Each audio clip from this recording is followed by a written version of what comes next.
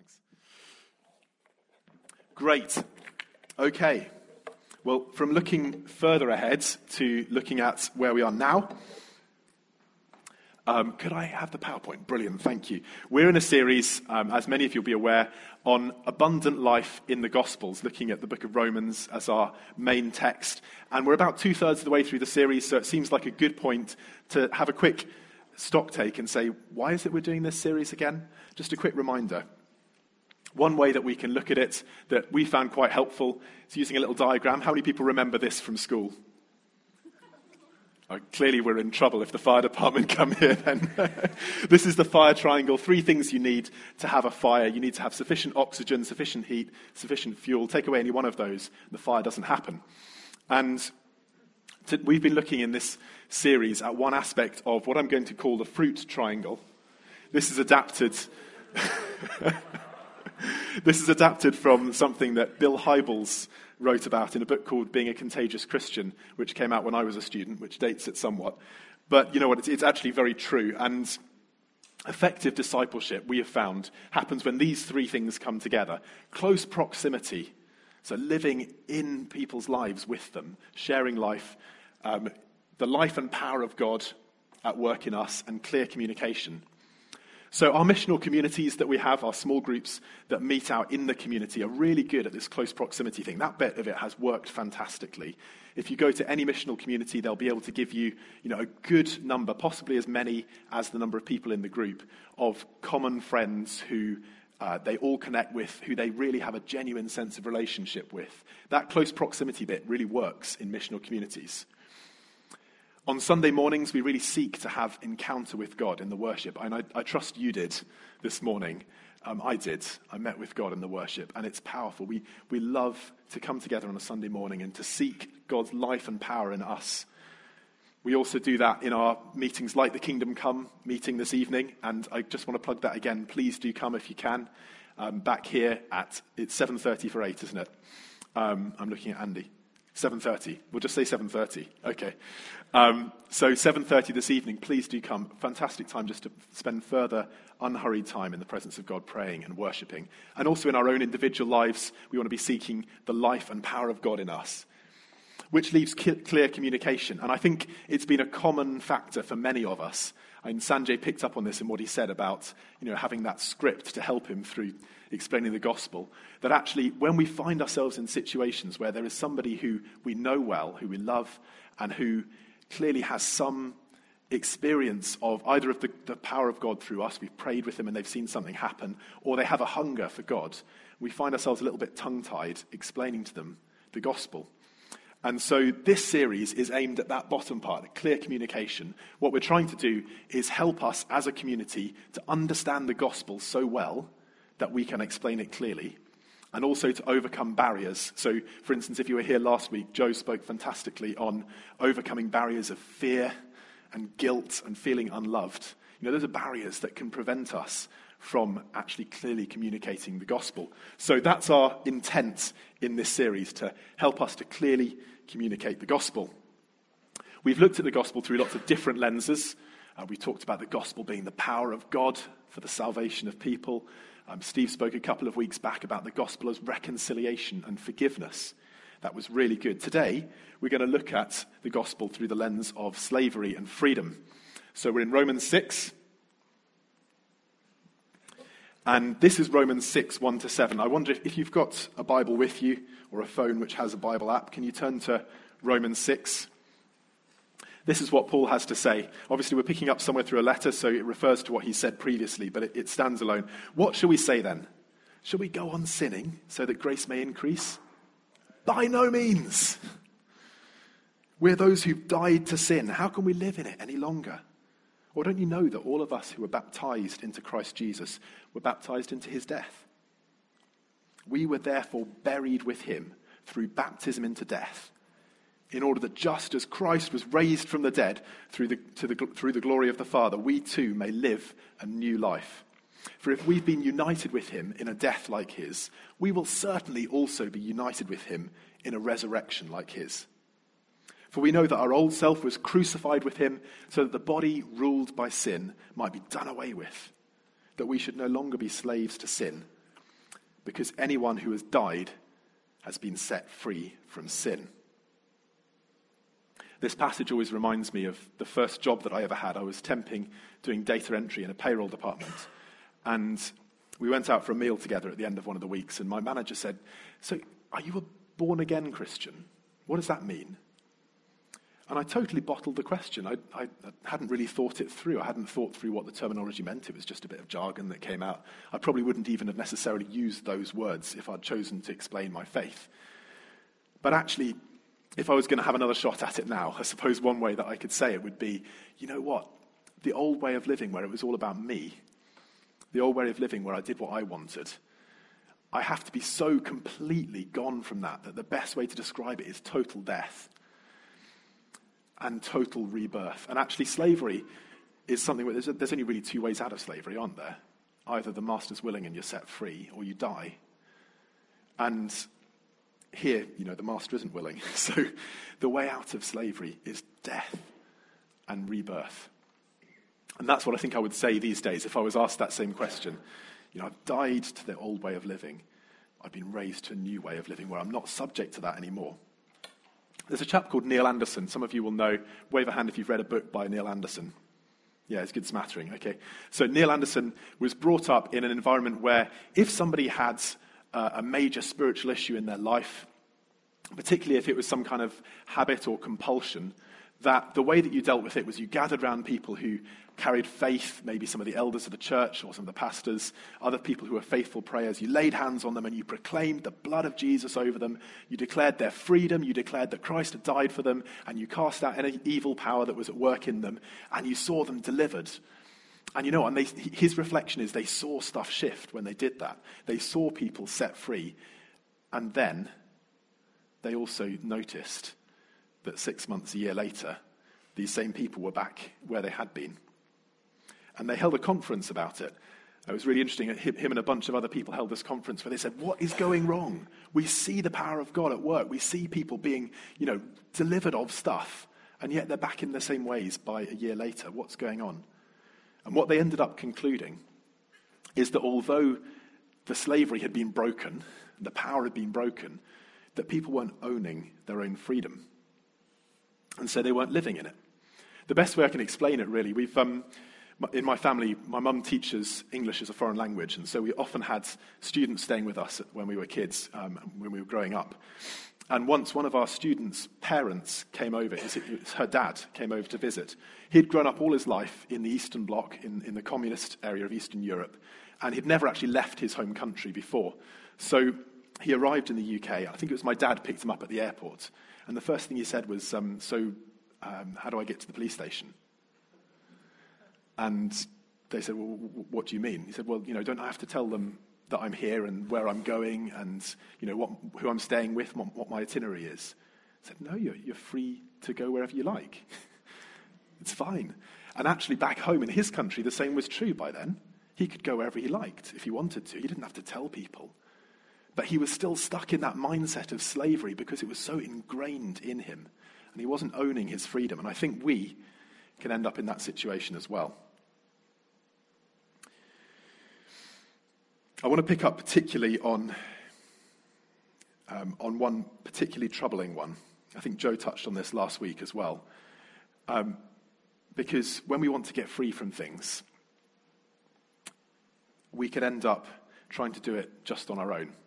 And we can feel like we can't talk to people about it. We can feel like if I was really honest about what was going on in my life, people would reject me. And something that has been brought home to me again and again from statistics, from people talking about it, is that one of the biggest compulsions that continues in the church is pornography. And I think of all of the things that you could confess to, of all the things that you could say to somebody, I struggle with this, that's probably the hardest, because it seems somehow even more shameful than everything else. It seems like if you ever told anybody that, it's so intimate and so shameful that they would surely reject you. And because of that, it stays in the dark. And because of that, it stays unconfessed, and it has a power which, if it was brought out into the open, would be broken. People would be able to say, look, you're not slave to it anymore. Let's help you walk free. But I know that that's hard to believe when you're in it. And with a little trepidation, I therefore want to say, I used to struggle with this. I was addicted for 10 years, ending just as I got to the end of my student years. And it was horrible, and I'm not proud of it. But you know what? I won't reject you. So if you're worried that you can't confess it to anybody, come and talk to me. But actually, I can also say, I spoke to Adam about it when I was a student. Don't know if you remember that. I spoke to about 6 or 7 people in total, and none of them rejected me, because we are all saved by grace. At the end of the talk, there's going to be a chance to come forward for a number of things. And so people won't know what you're coming forward for. But I want to encourage you, don't leave it another day. If you're in any compulsion that is controlling you, anything sinful, but particularly if pornography is an issue, and statistics say it's 1 in 3. 1 in 3 people here in this room. Don't let it continue. Come and talk to somebody, please. Come and get prayed for. And can I encourage you, if you end up praying for somebody about this at the end of the service, in a way that they're comfortable with and in a gentle way, would you make some plan to make contact with them again? Because this is something which needs somebody walking alongside you to make it ongoing freedom. Once we're not living in slavery, once we understand that we're free, we can then talk authoritatively to other people about it as well, can't we? Because it is a great message that we have. It's a huge message of freedom. And if we know that we're set free, we can then talk to other people and say, look, this is possible. And it's for non-Christians as well. You know, it's not just a message of hope within the church. This is for people who don't yet know Jesus, but are still caught in the old pattern of things. You know, people may not realize that they're slaves. Jesus said to the Jews in John 8 that they were slaves to sin, and they said, hang on a second, we're not slaves to anybody, we're children of Abraham. He said, no, you are, you're slaves. This is why. And you see, what I want to pick up on is that the world's idea of freedom really is slavery. That may not seem obvious. I want to just take 3 different approaches to that. There's lots of different ways you could explain how the world's idea of freedom is really slavery, but I just want to take 3 different ones. Here's one. Actually, it's futile. The freedom of the world is futile. Ecclesiastes 2. Ecclesiastes isn't where I turn in the morning if I want to pick me up. But you know what? It's a gift to the church, isn't it? Because this is somebody who has gone places that most of us will never go, and has still reported back on what it's like. This is Ecclesiastes 2. I said to myself, come on, let's try pleasure. Let's look for the good things in life. But I found that this too was meaningless. So I said, laughter's silly. What good does it do to seek pleasure?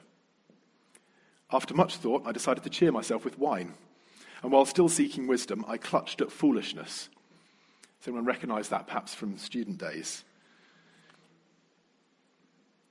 While seeking wisdom, I clutched at foolishness. In this way, I tried to experience the only happiness most people find during their brief life in this world.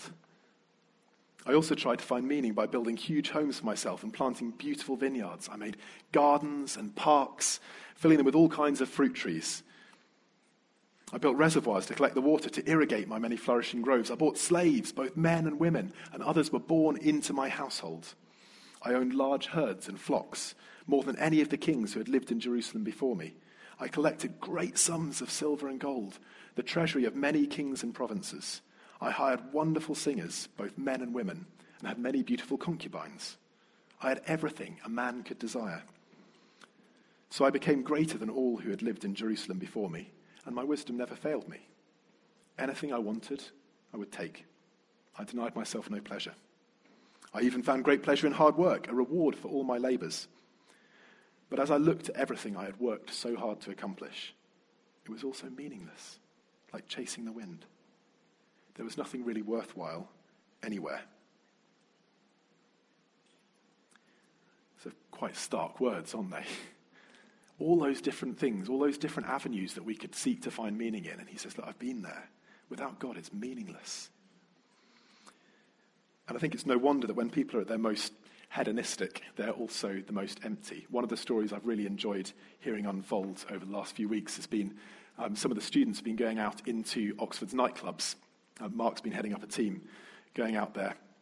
They've been hanging around in the smoking areas for when people come outside for a smoke. I think the girls have been going into the loos for when the girls go off to the loo together. And they've been finding when people step out of that environment, or, temporarily, that environment where they've gone to seek excess, to seek fun, to seek pleasure of all different kinds, actually they're really wide open to talking about Jesus. There's this emptiness even at the very heart of seeking pleasure and meaning. So that's one lens on why the world's idea of freedom is actually slavery. Here's another one. Biffy Clyro. Living is difficult because everything dies. Don't want to waste no more time. Time is what we don't have. Familiar words, perhaps. If you're not of that generation, how about Pink Floyd? I'm a bit of a Floyd fan, I'll confess. But actually, thank you. Yeah, let's have a little bit of support here. Make me feel like I'm not some kind of aged rocker, because I'm really not.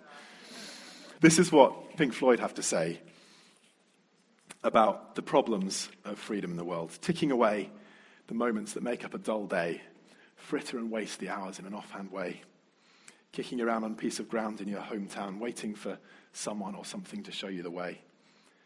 Tired of lying in the sunshine, staying home to watch the rain. You're young and life is long. There's time to kill today.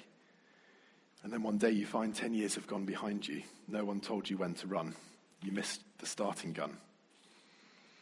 So you run and you run to catch up with the sun, but it's sinking and racing around to come up behind you again. The sun is the same in a relative way, but you're older, shorter of breath, and one day closer to death. Every year is getting shorter. Never seem to find the time. Plans that either come to naught or half a page of scribbled lines. Hanging on in quiet desperation is the English way. The time is gone. The song is over. Thought I'd something more to say. So I'm trying to draw out why it is when people say, I'm free, I can do what I like. Actually, it's not really freedom. Because what we're looking after, what we're looking for, what we're seeking after in that turns out to be meaningless, and it all ends up coming to nothing. We die, things break, things disappear. But actually there is good news in this. Paul picks up on the fact that even along the way, we don't even find peace. He says there are things that he does wrong, yet he does them. Other things he knows he shouldn't do, so he should do, but he doesn't. He's at odds with God, he's at odds with his own conscience. And he ends up saying, what a wretched man I am. Who will rescue me from this body that is subject to death? But he doesn't leave it there. This is the end of Romans 7. Thanks be to God. Thanks be to God who delivers me through Jesus Christ our Lord. Therefore, there is now no condemnation for those who are in Christ, because through Christ, the law of the Spirit of life set me free from the law of sin and death. Yes. Yes, it does. The law of the Spirit of life sets us free from sin and death. There is freedom, and it's good news. There's freedom and there's purpose, and that's good news. If we've been thinking about futility, it's good news that there is purpose in God.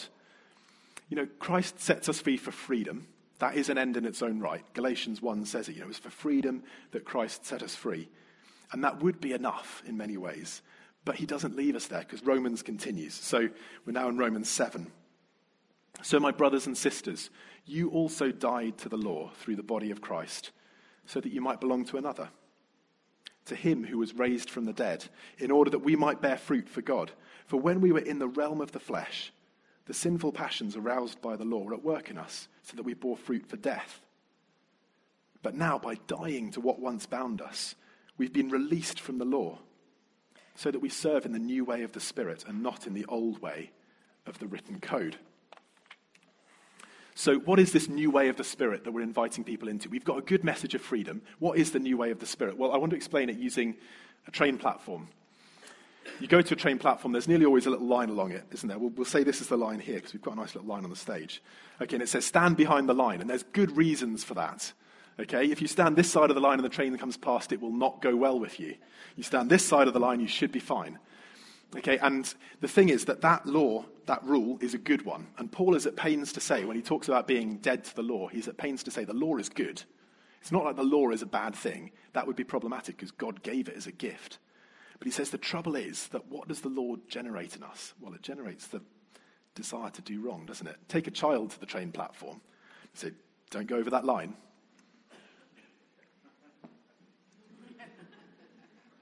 What happens if I just put half a foot over? And before you know it, they're standing the wrong side of the line. Why can't I go over the line? What happens if I go over the line? Why shouldn't I go over the line? They don't want me to go over the line because I want to have fun. Actually, you can imagine, reading back a little bit, why shouldn't I pick that fruit? What will happen if I pick the fruit? Maybe I want to find out for myself. Why shouldn't I find out for myself? What Paul says is that the law defines sin, but that process makes us want to. And the old way of the law that Paul talks about is that child going, how close can I get to the line? Am I okay if I'm here? Am I okay if I'm here? Is it goal line technology? Is it like football where it has to be halfway over? Or is it like tennis where as long as it touches, it's okay?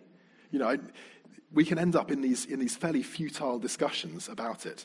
And actually, and you can see the old way of the law still at work. I ended up, through some research I was doing for this, on a Jewish law forum. And you get some really interesting discussions there. Really interesting discussions.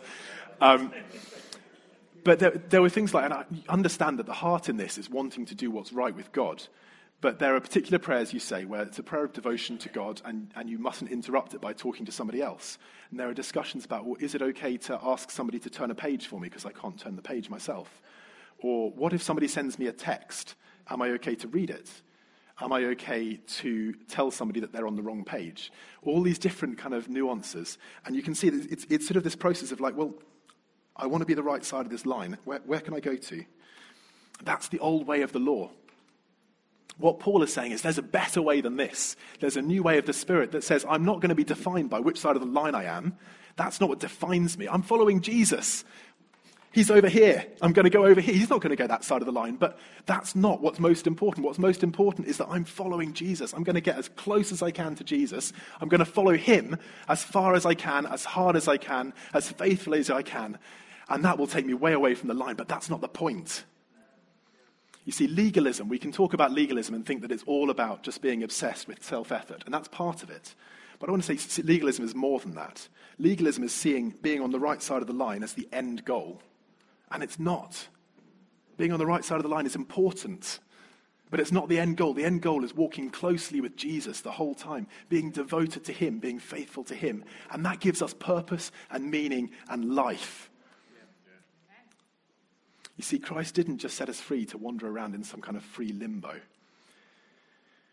just going to pick up on an extract from that passage I read. You also died to the law that you might belong to another, to him who was raised from the dead, in order that we might bear fruit for God. I was really pleased that, who was it who read Isaiah 61 today? Sue. Thank you, Sue. Fruit can look so different. What does it look like to bear fruit for God? I'm not going to define what it looks like to bear fruit for God because it can look so different. But the point is, it's for God. This tree here, this is an artist's impression because the actual tree hasn't yet grown. There's an artist in the States who's planted about 17 of these, grafting different fruits onto a single tree. Each tree has more than 40 different types of fruit grafted onto the same rootstock, and they reckon it will flower for a whole month at a go because of the different sort of types of fruit that are on it. Who knows? But it's a lovely idea. The point is, we can bear all kinds of different fruit in Isaiah 61. Breaking free people who are in captivity, seeing people restored, seeing ancient ruins rebuilt, whatever it might be. We can bear all kinds of different fruit, but it's got to be God's and it's got to be for God. So I've talked in the abstract about having a line and which side of the line we are and following Jesus. What does it look like in concrete reality? Well, I think it's this. I think our life needs to be not, here's my plans, here's what I've got in mind. God, is that the right side of your line? Here's everything I've got planned. Okay, well, look, that's a little bit over. Let's cut that off, and we'll just stick with this. That's not life with God. That's not life in the Spirit. Everything has to go to God. It's not, God, here's my ideas. It's like, God, what do you want? I want to be totally given over to you. We used to talk here about infecting people with the kingdom of God, and I think we stopped talking about it because it could be taken the wrong way. But, there is something about that. We want to be ruined for anything else because actually the kingdom is all that matters. Now, I'm not saying that therefore everything inside this building is all that matters because that's not what the kingdom of God is. And I'm not saying that at all. But everything we do has got to be for the glory of God and because God wants us to do it, not just because it's a good idea and it doesn't cross a line. Romans 8 goes on that anyone who lives according to the Spirit has their heart set on what the Spirit desires. And I want that to be our heart. If you ask me what do I want for us as a community, I want us to be people who are constantly seeking, God, what do you want? What's your heart? How can I be walking more closely with you? How can my life be more given over to you? Anybody who's spent any time around me in a worship meeting will know one of my favourite songs. It's the one that says, Jesus, all for Jesus, all I am and have and ever hope to be. All of my ambitions, hopes and plans, I surrender them into your hands, for it's only in your will that I'm free. I just encourage you, take some time sometime, put that song on repeat. And really take that in, because it's an incredible attitude of heart. I don't say it because I have it, I say it because I seek it. But it's an incredible attitude of heart, and we can all have it. So there is a call to get free today, but there's also a call to surrender. Are there any things in our lives that are untouchable? Any things where we say, no, but that's who I am. That's what I want. And whatever happens, I'm going to get that. Because those need to go to God as well. I find it amazing that Paul was able to write to a church that he thought it was better for them not to marry because of the situation they were in. How can you write that to somebody when that's such an incredible part of people's lives, for many people, one of the hugest life goals they could have, and Paul kind of writes in this way, it's probably better for you not to marry, but if you need to, do. Well, it's because he's writing to a people for whom the goal is not, here's what I want from life, and let's make sure it's okay with God, but what's the best way that I can serve God? What's the most faithful way I can serve God? So is there anything in our lives that's untouchable? Is there anything where we go, I wouldn't give that over to God? Let's come and bring it today. And then maybe there's just a call as well to lay ourselves down afresh and say, I want my entire life to be about loving and serving God. Jenna, would you mind coming up with your band? That would be great. In a second, Jenna's going to play a song which I think is the antithesis of all those futile words that we heard earlier. It says, it's your breath in our lungs, so we pour out our praise. And as we sing it, I just want to invite you to come forward. If you want to get free, you want somebody to pray with you to be free of something which you feel enslaved to, then please come forward, get prayed for that. If you feel like God is putting his finger on anything in your life that's untouchable and you think, no, I could never give that up, come up, be prayed for. But otherwise, I just want to encourage you, I think it is still a meaningful thing to do, to come forwards. If you just want to lay your life down afresh and say, Jesus, I'm all for you. Whatever I have, whatever I can do, it's all for you. So, can I just invite you now to come forward? And if you're not coming forward for that, can I encourage you to be ready to pray for people? But don't stand on ceremony. Let's respond to what God's saying to us. Let's get free. Let's lay our lives down to God.